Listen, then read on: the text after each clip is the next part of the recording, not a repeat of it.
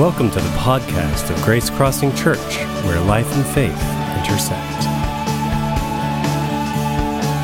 It was S.D. Gord, the missionary statesman over 100 years ago, who said these words: "All the fruit of mission and evangelism are merely the gathering up of the results first won in prayer." And I believe that. I've been all over the world.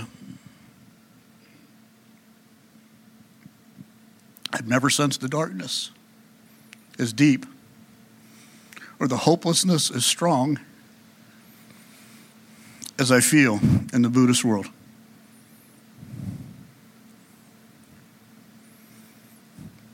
One billion people. 86% have never even met a follower of Jesus yet. And as a friend recently said to me, and this is so true, he said, they are so lost and yet trying so hard through the pursuit of truth, through their metaphysical beliefs, through reincarnation, through trying to make merit. In Lao Buddhism, women are told that to reach nirvana, you first have to be reincarnated as a man before you can ever think of being something more. Diabolical, satanic belief systems that keep over 1 billion people in darkness. And I don't know about you, but I believe in the power of prayer. And I believe I don't even need a passport to make a difference in the world. There's no place on the planet where I can't make a difference every day from my knees if I believe in the power of prayer. And I'm simply asking today for you to prayerfully consider. I don't know if I want you to pray about it. Would you please become one of the 25,000 intercessors for the Buddhist world with us? There's a website here, ctm.world. If you want to take out your phones right now and type it in, go right ahead. But once a week, you'll get a simple update on how to pray for something happening in the Buddhist world. And how cool is it, how powerful is it one day if 25,000 people are praying about the same thing on the same day at the same time? I believe in the exponential power of prayer. So I'm asking everybody here, ctm.world, take a minute and join Becky and I in believing God for a new wave of 150 missionaries, for new beachheads through Business's Mission, and for 25,000 intercessors to touch the Buddhist world. That's the website. Go right ahead and join us, will you please? All right. That's my heart. Now we'll get into the Word. Becky and I will be outside at a table after service. We'd love to talk to you a little bit more about Buddhism. There's some really cool little comparison cards comparing Christianity and Buddhism and basic beliefs and all that. There's ways to pray for various nations, little cards for various nations in the Buddhist world. You can pick one of those up as well. But God's up to something in the Buddhist world, and we get to be a part of it. Amen? And Grace Crossing, as you support us, you're all a part of it too, so thank you very much. Well, the last time I was with you, we were in the longest psalm, Psalm 119, all right? And thankfully, we did not read the whole thing. Amen? 176 verses, I believe. I thought we were going into the shortest psalm today, but it's not. We're going to get into Psalm 133, and we're going to read the entire psalm, all 3 verses this morning, okay? So let's look at Psalm 133 today. How good and pleasant, the psalmist says, how good and pleasant it is when God's people live together or dwell together in unity. It's like the precious oil poured on the head, running down on the beard, running down on Aaron's beard, down to the collar of his robe. It is as the dew of Hermon were falling on Mount Zion. For there the Lord bestows his blessing, even life forevermore. It's where unity is among the people of God, that God literally commands his blessing of life forevermore. Today we're going to talk about biblical unity. Very simply, its power, its purpose, and its practicality. Maybe you don't associate unity with practicality and practical steps and opportunities, but power, purpose, and practicality. And Lord, again, we just bow before you and say, Holy Spirit, you're the ultimate teacher in the room today. Bring the living truth of your living word into the good soil of our hearts to bring forth a great harvest for your glory, we pray. In Jesus' name, amen. 65 years ago, Hungary was a communist nation, a part of the Soviet bloc, steeped in communism. The Soviet government wanted to, throughout its satellites, begin to eradicate the influence of the church, eliminate the church, diminish the influence of the gospel across the communist world. So the Soviets sent a top interrogator to a city in Hungary that had a strong church to try to divide its leadership and to discredit the ministry. What they did not know when they sent this top interrogator was that months earlier, the 7 elders who oversaw this church had a terrible disagreement. They were deeply divided. They were deeply disunified. They fought for weeks and weeks and weeks, leaving a church broken, confused, and suffering because they were not getting along. But then one, and it only takes one, then one brother humbled himself. He went to the others and begged forgiveness for his part in the division. Suddenly there was breakthrough. There was restored unity. There was teamwork emerging again. Now, months later, enter this communist interrogator. Lies, accusations, innuendo, half-truth. He did everything he could to divide them. But as he took them one-on-one and interjected all this half-truth and innuendo, he repeatedly got the same response from all 7 guys. Here's what he heard. I don't believe my brother would say that about me.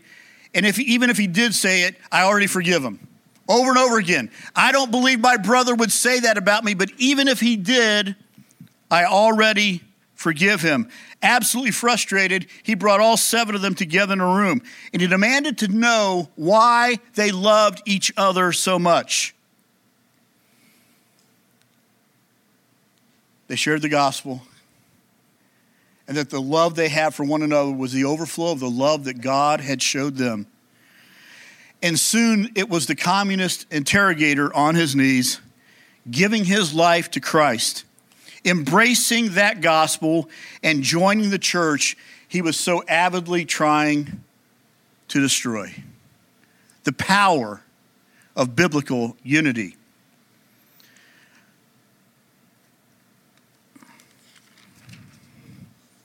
When I was reminded of this story recently, I thought of an old song a YWAMer, Twyla Paris, penned maybe 30 years ago. Dating myself again, but I think it speaks to the issue of biblical unity and the consequences of when we don't walk in it. She penned these words: "If by love we show the world that we are his disciples, I can't take it lightly. I commit my love to you. And I will tear down all the walls I built with my foolish pride, and I will crucify it. Because when we are divided, I can hear him crying. And I can't be a part of breaking his heart anymore. So brother, sister, I commit my love to you. And if you have offended me, you know you're already forgiven. And I will see the best in all you do, and I will defend you when they come against you. Because when we are divided, I can hear him crying, and I can't be a part of breaking his heart anymore. So brother, sister, I commit my love to you." That's the cry and the commitment of biblical unity. That's walking in the depth of life together that brings the life of God and the blessing of God on individuals and families and churches. Like those Hungarian elders, I think probably in this room we've all experienced the pain of disunity, the hurt of broken relationships, the division, and I'll call it the prideful distancing from people and each other. Disunity shatters and it scatters. And it breaks the heart of God. Disunity damages the reputation of God before a watching world. So I believe Psalm 133 was penned and placed in the Psalms to simply remind us as the people of God of the power and the blessing and the priority of biblical unity. We read in Psalm 133, and some believe that they sang this psalm every time the whole nation gathered together for their great feasts and festivals, reminding themselves of the unity that God expected of them and the blessing of God on them as they walked in the depths of biblical unity. It was a simple reminder of the intentions and the expectations of God for his people. It was a simple reminder of the source of their life and strength and the importance that unity played in that. Perhaps we can say of biblical unity that unity for God's people was what hair was to Samson. It was the secret of their strength. It was the secret of their consecration and the secret of their strength. And that picture of Samson, eyes gouged out, head shaved, chained to two poles, saying, God, will you just come upon me one more time? Speaks to the depth of brokenness that can come when we choose to do things our ways instead of God's way, when we choose to walk in our wisdom instead of the wisdom of God and the unity that he calls us to. Verse 1 says, how good and pleasant it is when the family of God walks together in unity. How good and pleasant. How many of you know that the opposite of that's true too, all right? How tough and unpleasant it is when relationships are broken and people just allow that to go on and on without addressing that, breaking the heart of God.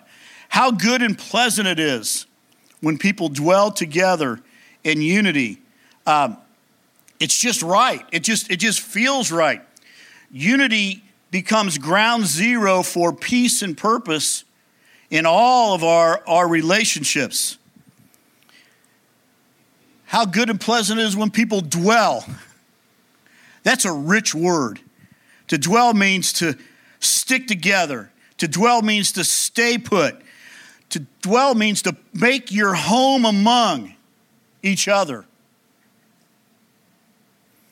When Becky and I planted a church in 1993 on the east side of Cleveland, about 10 minutes from the Cleveland Clinic, suddenly a congregation grew of over 35 nationalities and 30 different denominational backgrounds. And everybody had a different idea of what church ought to look like and how church ought to be done. And to navigate ages and races, to worship together, to love together, to serve together, to honor God together in that community, it got a little tricky from time to time. And we basically realized that for this church to work, it took a little bit of dying on everybody's part. Nobody got worship exactly the way they wanted it.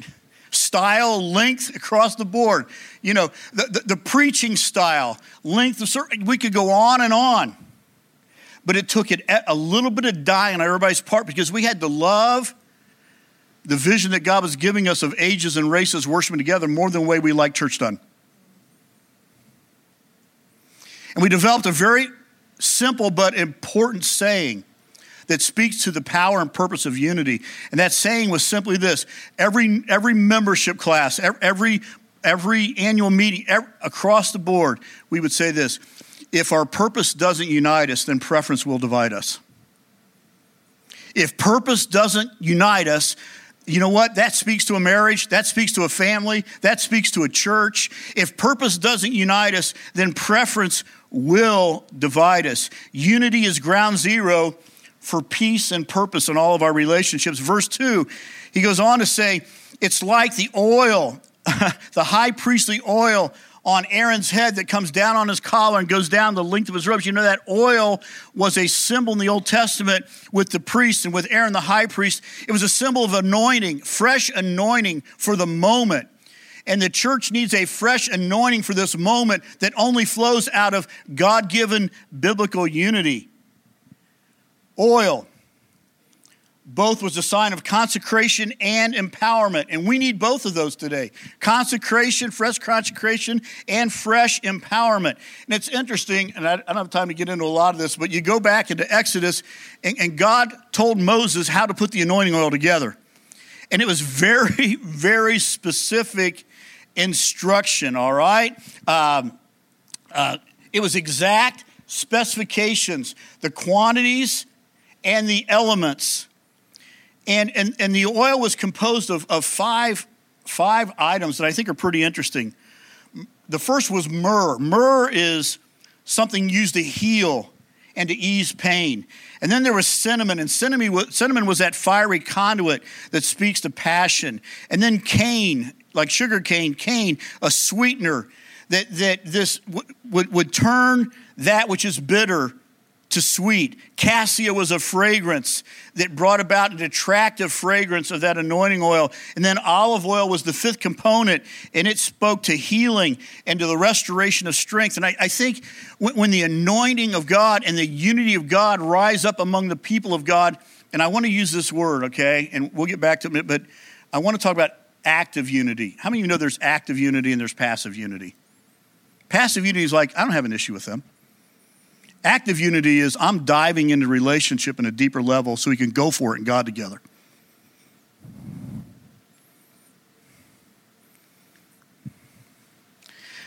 These five elements speak to very practical, when the unity of God rests among the people of God, there's healing and easing of pain that comes. There's a passion that rises up among us. The bitter turns to sweet. We become more attractive to outsiders and those who have not yet discovered life and love in Jesus yet. And we bring healing and restoration of strength. The unity of the people of God brings all of these things to each and every one of us. These all speak to the fruit and the overflow and practical expressions of unity in our ministry together. So it's like the oil, the psalmist says, but it's also like the dew of Hebron. And this speaks to, the dew. I think of that scripture, your mercies are new every morning. It's like the dew, every morning, here's the dew, and it just settles on everything. And so this dew of Hebron speaks of daily refreshing and the faithfulness of God every day. And it's that dew that brings refreshing to vegetation and trees and everything.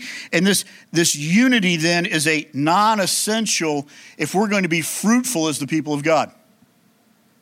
Unity has a direct connection to our fruitfulness in God. But most of all, I think unity brings the blessing and favor of God himself. Because that psalm ends up by saying, this is where God, another translation, commands his blessing. I like that. Life forevermore among the people of God. So what does biblical unity look like practically? Becky and I have also, over the last 10 years, led a 4-credit missions college in the Cleveland area. That's how we've been taking students for a month at a time every year all over Southeast Asia. All of our students would go every year as a part of their second semester.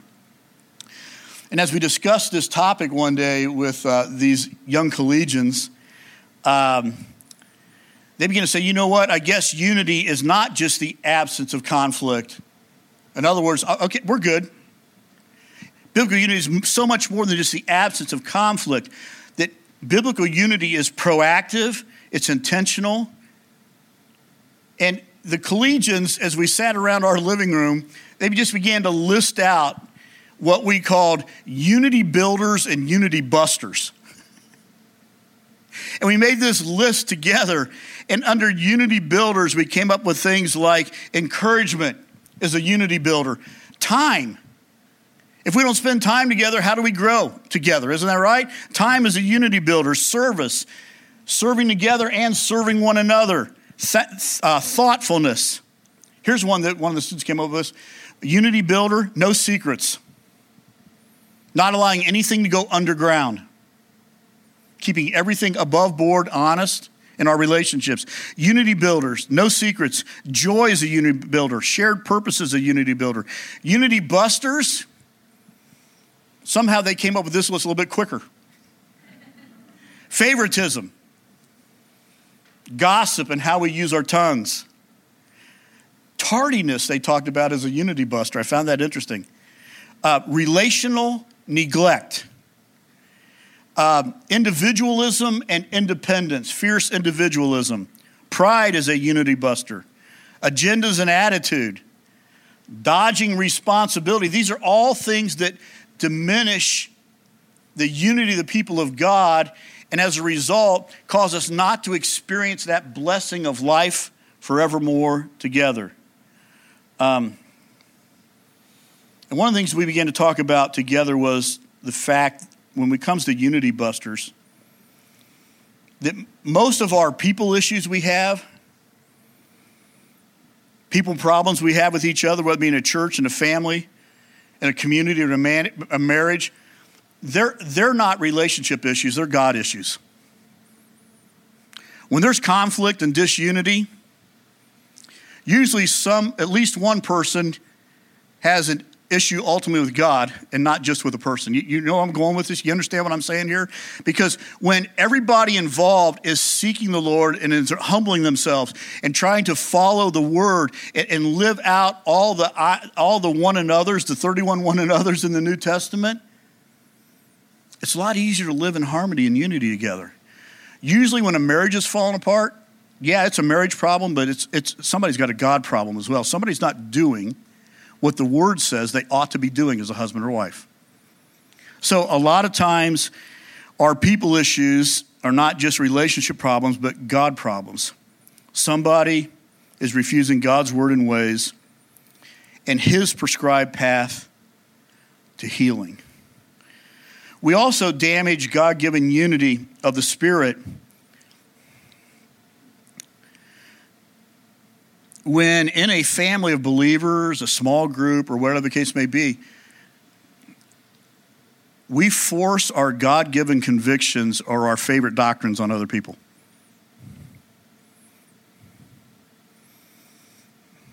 We ran into a lot of this pastoring. God-given convictions are precious and powerful. And if God has spoken to you clearly about something to do or something not to do, obey God wholeheartedly and the blessing is there.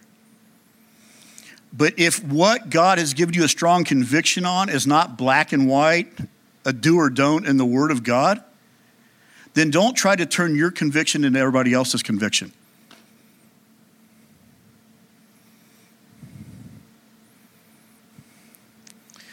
God may be leading life in a totally different direction than he's leading me. He may be asking things of life that he's not asking me in this season of life. And life may say, God has spoken to me and I know this is his will and this is what he's got for me. And he's given me this conviction. Randy, you need to do this too.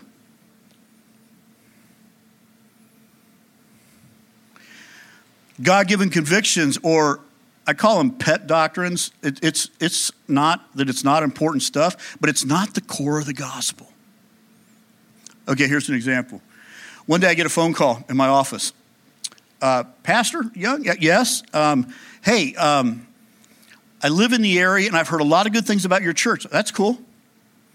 I think I'd like to come visit. Come on, we'd love to have you. But before I come, I've got one question. At your church, do you believe in eternal security? What was he doing? He was placing a doctrinal preference above the unity of the church. Hear me. Somebody having and losing salvation is a big deal. But the church has been discussing and debating this one for over 500 years. And I would say, if the church has been discussing this for 500 years, we're not going to solve it at our church. And you're not going to ride your doctrinal hobby horse here trying to conform everybody to your conviction on the topic. If you believe somebody was never saved, if I believe somebody has the possibility of losing their salvation, whether they never had it or they lost it, don't we have the same goal? Don't we want to see everybody loving Jesus? So let's just leave it. I had one guy say to me, it was the 1st of December. He said, I'll see you in January. I said, what's up? He said, you put a Christmas tree in the lobby. Don't you know Christmas trees came from Druid worship? And he just traced this whole thing back. And he made that a qualifier for walking in fellowship with the people of God. Billy Graham came to Cleveland in 1994. I had the privilege of being on the steering committee. Big Catholic city. Bishop Anthony Pilla one day said to the entire Catholic population in Cleveland, I think it's a good idea. Go listen to Billy Graham. For 3 nights, we packed out Municipal Stadium, 70-some thousand people. Yet there was a group of believers, the denomination in Cleveland, that said, if the Catholics are coming, we're not coming.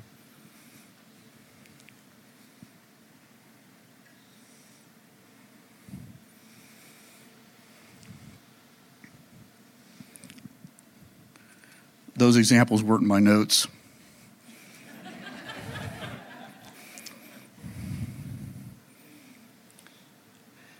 I had the privilege of teaching in various places around the world. I run into this mess everywhere I go.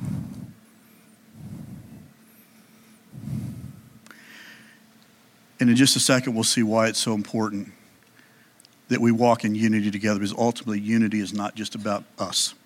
It's not just about me. It's about lost people.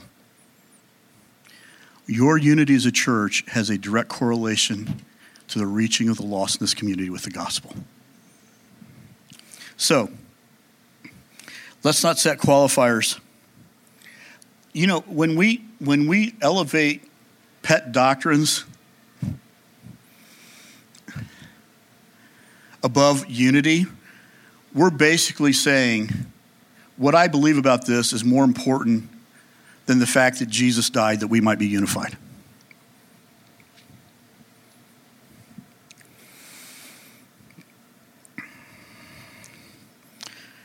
My view of a topic is more important to me than the cross of Jesus that unites us. Jesus died that we might be unified. And at its core, biblical unity is how we best reflect the Godhead, Father, Son, and Holy Spirit, who live in perfect unity together. And in John 17, when Jesus is praying in the garden, he prays that we would experience that same kind of unity together that Father, Son, and Holy Spirit have in heaven together. Now, unity in John 17, you knew I'd get there sooner or later, isn't that right? So let's read just 2 verses of John 17. Here we go. Jesus is praying this in the garden. The night before he goes to the cross, my prayer is not for them alone. He's speaking of his disciples. I pray also for those who will believe in me through their message. That's you and I. That all of them may be one, Father, just as you are in me and I in you.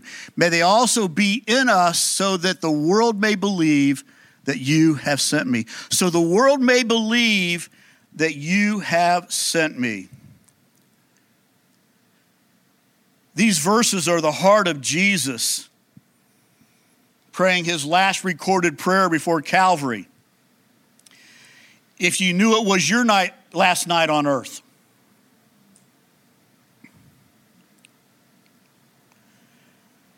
if it's your last night on earth, you would be with the people that are most important with you. You would be saying the things you think are most important to say. You would be praying the things you think are most important to pray. And that's what Jesus is doing here. He's praying for our unity. He's in the garden and with great passion to the point of drops of blood on his brow. This is the cry of his heart. Father, catch this. Father, make them one, unity that the world may know, evangelism. Forever linking the unity of the church with the reaching of the lost with the gospel. Father, make them one, unity that the world may know you sent me, evangelism and witness. So our unity or lack of it is never just about us. It impacts the world we're called to reach as they watch us. Forever linking the unity of the church with the salvation of the lost. Remember those Hungarian elders? It was their coming back together in unity that resulted in the salvation of their Soviet interrogator. It would have never happened if they'd have kept their distance, stayed divided, and said, we're good, we'll be okay.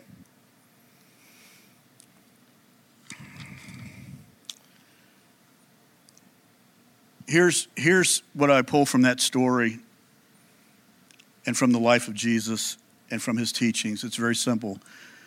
But unity and humility attract the person and power of the Holy Spirit.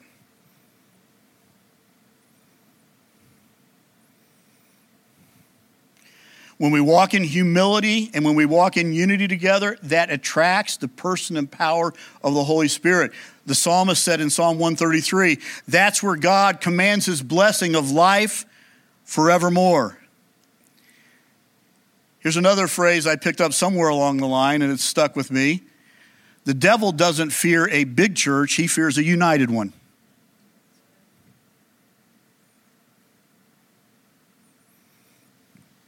The devil doesn't fear a big church, he fears a united one. There's a word in the Hebrew language for unity, and it paints a little word picture for us. The word is echad, E-C-H-A-D, and it literally means to strongly fence or to strongly bolt the door. Now let me paint a picture for you. Supposing we're in a theater together, we all went to see a movie, okay? Or even in this sanctuary here, you know, we're enjoying a Sunday morning service, we're enjoying an event together in an indoor facility, and suddenly, spontaneously, a big fire breaks out in here. What are we going to do? We're going to head to the exits as quickly as possible, isn't that right? But what if when we got to the exit, we found the doors were bolted shut? Then what would we do? Hopefully in that moment, we would all turn together, work together, and do everything we can to put out the fire. Isn't that right? That is a Hebrew word picture for biblical unity. And it basically is saying when the heat's turned up, we don't run from each other, we run to each other.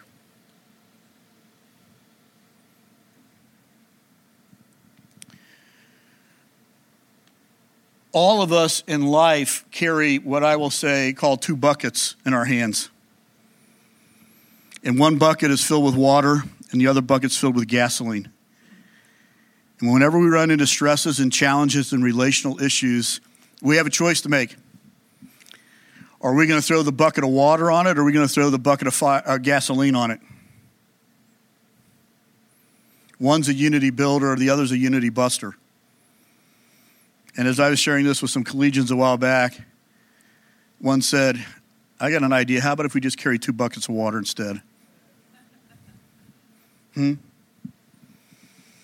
strongly bolt the door.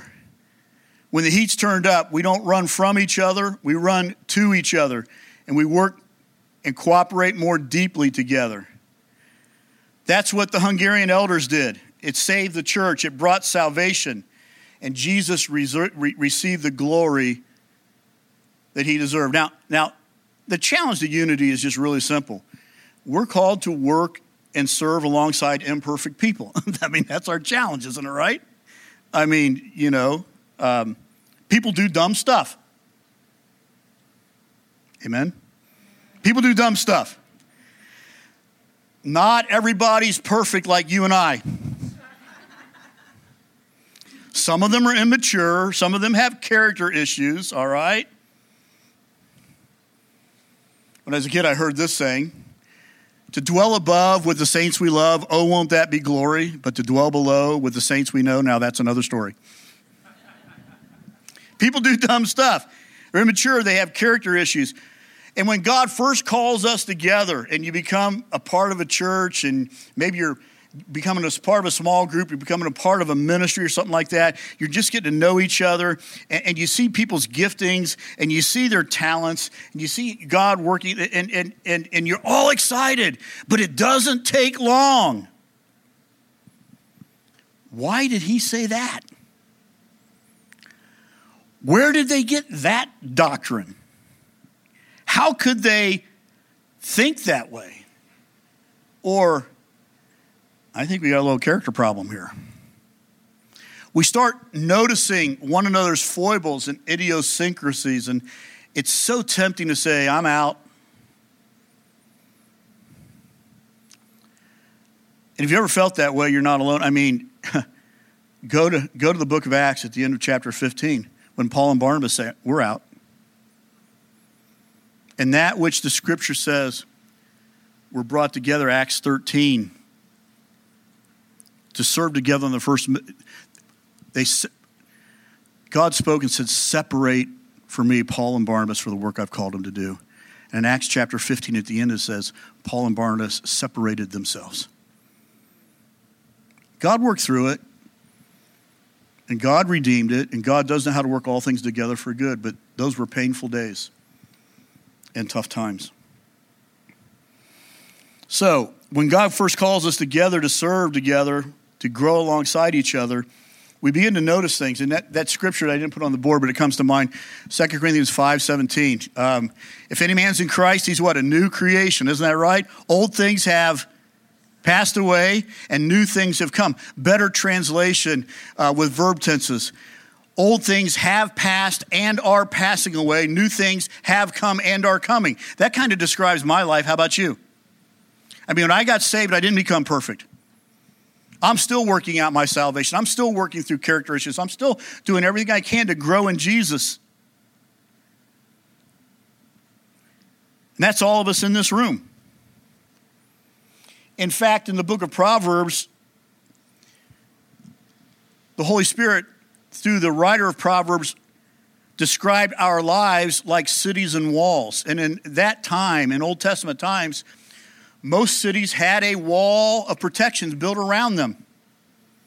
And on the walls, there would sit watchmen. And the watchman's job was to be on the lookout for danger and for enemy attack and anything that would try to breach the city and cause destruction. And that was their job.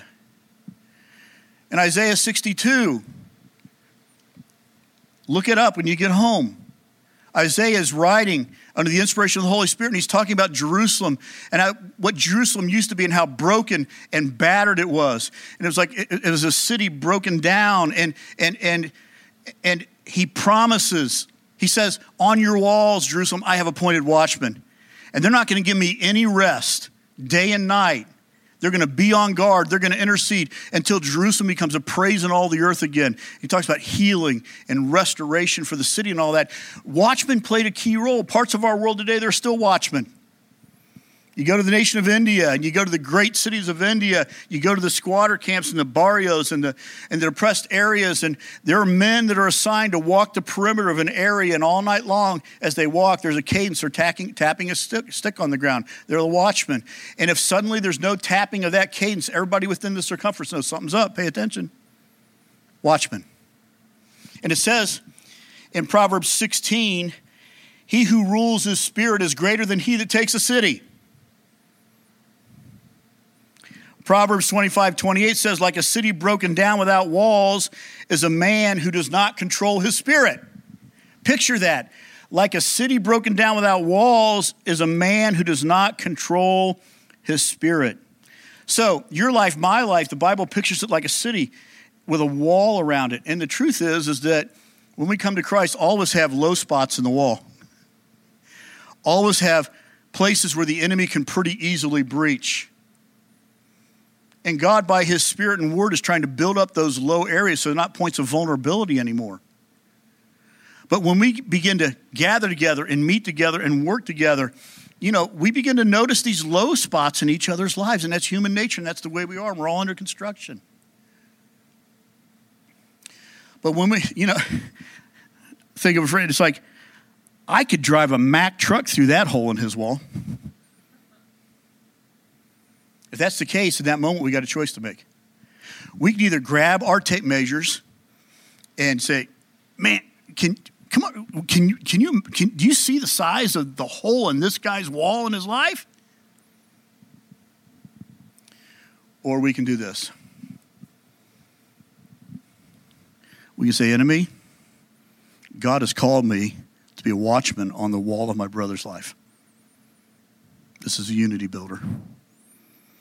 And enemy, I want you to know, if you try to attack my brother through this low spot, you're going to have to come through me. That's my commitment to him. And until that time that God, by his word and spirit, has a chance to build this up, I'm going to stand in the gap. I'm going to be a watchman. This is my commitment. Brother, sister, I commit my love to you. That's the heart of unity. That's the heart of John 17. As we walk and work together, we have a choice to make. And as we take our stand in the gap in each other's lives, in this way, you and I become part of the answer to Jesus' prayer in John 17. Father, make them one that the world may know. So unity and humility attract the person and power of the Holy Spirit. The devil doesn't fear a big church. He fears a united one, all right? Several years ago, Colombia, my Colombian partner, Helman, and I, we are with the Guahibo tribe of over 50,000 up on the Venezuelan border. It's remote and it's very unique, and the church was beginning to be planted there. And there were 8 or 10 pastors there, and they all brought what they call their Timothys, those 5 to 8 young leaders that they're discipling to become church planters themselves. And so we had 4 or 5 glorious days, and man, you think it's hot outside here today?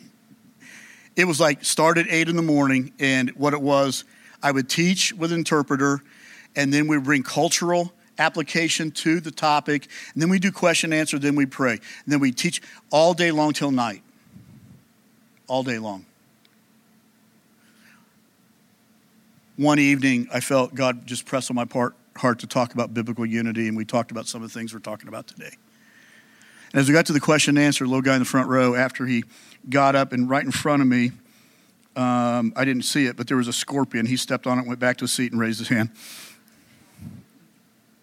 And he said, this is interesting we're talking about this tonight because we have never had any distance between us. But he said, just a couple of weeks ago, a denomination came through and said, if you just put the name of our denomination on the doors of your church, we'll give you some resources that you need. These are very impoverished guys. I hate it. And he says, we're conflicted now because we need the resources, but it doesn't feel right. What do we do? We went to prayer. One of the great memory moments of my life was to see those 100 leaders in this dirt floor, no wall, little building out in the middle of nowhere, link arm in arm in rows of 8 to 10. And they just began marching back and forth through that building, singing at the top of their lungs. And I said to my translator, what are they singing about? And he said, they're singing about their love for God, their love for each other, and how they're never going to let anybody or anything divide them in the work that they've been called to do together for God. The next year I was back. We were asked to go back to the Guahibo tribe again. I had a few pastors from America with me. And this time, as we were doing a conference, I said, hey, about an hour from here, there's about 500 believers gathered. They want you to come and teach for the day. This was just spontaneous. When they say it's about an hour away, take it with a grain of salt. We were about an hour in a truck, in the back of a pickup truck, hanging on for our lives. That got us to the river. And then we got into canoes and went about 45 minutes downriver. And that was interesting because the pastors that I brought, I was probably the smallest of the 3. And you can displace a lot of water in those little dugout canoes. And it's like the water level's like right here, But we wove our way through mangroves and looked at an hour hike in the heat to get to this building. And when we walked in the building, I noticed outside there were like 15 or 20 of these tall, skinny poles with these colorful flags on it, and about 20 feet in the air. And then there was one that was tall. It was just a white flag. And I thought, that's interesting. We go in. We spend the day in ministry. We had a great day. And they said, come on, we're going to wrap up. We went outside, and all the people, 500, created this big circle around these flags. And I thought, what's going on here? This is interesting. Suddenly, the circle opened up, and in walked 2 groups carrying 2 new flags. And I said to our interpreter, I said, what are they doing? They said, these flags here all represent the churches that have been planted that are here. The tallest flag represents Jesus. They said, and these two groups are being prayed for right now because they're going to leave here and walk several days to new locations where the church has never been before. They're going to walk in the middle of those little villages. They're going to plant that flag in the ground, and they're going to say to that community, today the Church of Jesus Christ has come to you. And I thought last year they made a fresh commitment to unity. Today they're sending out new church planting teams where the gospel has never been before. What did Jesus pray? Father, make them one, that the world may know that you sent me.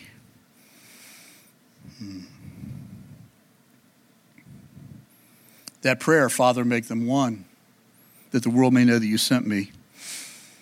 I've often wondered about this. Is that the only prayer that Jesus can't answer? I think it might be. It's the only prayer that Jesus can't answer, and he looks to you and I as his followers. I hear him saying, will you help me on this one? Will you, by the way you live your life and relate to others and go deeper with others and pursue active unity as the family of God, will you help me on this one? Will you help be a part of the answer to my prayer? Father, make them one, that the world may know that you sent me. There's a final scripture on the board, and we're done. I just want to read Paul's encouragement to the church at Ephesus. He says, as a prisoner for the Lord, then I urge you to live a life worthy of the calling you have received. Be completely humble. It attracts the presence and power of the Holy Spirit. And gentle. Be patient, bearing with one another in love. Make every effort to keep unity, the unity of the Spirit, through the bond of peace. There's one body and one Spirit, just as you were called to one hope when you were called. One Lord, one faith, one baptism, one God and Father of all, who is over all and through all and in all. Do you see what I see? One. The priority of unity in the family of God to bring the life and blessing of God all over the world. So for the sake of our shared mission and God's reputation and glory, here's 4 quick things. Let's connect to others according to who they are in Christ versus distancing ourselves based upon preferences and differences. Here's number 2. Always believe in, promote, and pray for each other. Here's number 3. Proactively work together to bring God's healing love to your community, city, and world. And finally, be the answer to Jesus' prayer. Father, make them one, that the world may know that you sent me. I want us to pray. And I want us to pray for unity before the band leads us in a final song. And right where you are, I'm not going to ask us to stand and link arms like the Guahibo leaders, all right? But I am going to ask for all of us in this moment to pray for the unity of the church, to pray for healing and wholeness in relationships, and to pray that Jesus is glorified by the way that we do life together in this community. Father, we come to you in the all-powerful name of Jesus, and just go ahead right where you are. Just you pray while I am, all right? Not a spectator. Let's all just intercede right now. Lord Jesus, we ask that we would relate to one another based on who we are in Christ. Lord, give us the grace to work on deeper levels together, that we might bring your healing, love, and grace to our community. Lord God, we pray for broken relationships right now. We pray for damaged relationships, God. We pray that by your Spirit that you would move in. We pray, God, for a humility that will bring a new unity to these relationships. God, there's no act of disunity that a greater act of humility can't start a healing in. So God, I pray that if that's going on, that somebody would just say, God, help me to humble myself to start the process. God, we thank you that this unity is not something the world can experience because it is a unity of the Spirit. And it's strong and it's tight and it makes a difference in our lives. And God, I pray that Psalm 133 blessing that you command life forevermore would be the experience of Grace Crossing in the weeks and months to come, God. May there be a deeper unity, that there might be a deeper expression of your love and grace in this community. Father, help us to be one practically, that the world may know, that Beaver Creek may know, that Dayton may know that you sent Jesus to this world. And we ask it in Christ's name. Can we all say amen together? Amen. Thanks for listening. To learn more about Grace Crossing Church, including service times and directions, check us out on the web at www.gracecrossingchurch.net. We hope to see you at one of our upcoming weekend worship gatherings. Have a great day.